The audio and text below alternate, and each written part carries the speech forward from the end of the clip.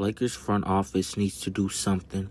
Whether it's a trade, whether it's, who knows, whatever the case may be, Lakers front office needs to do something, and I mean something ASAP.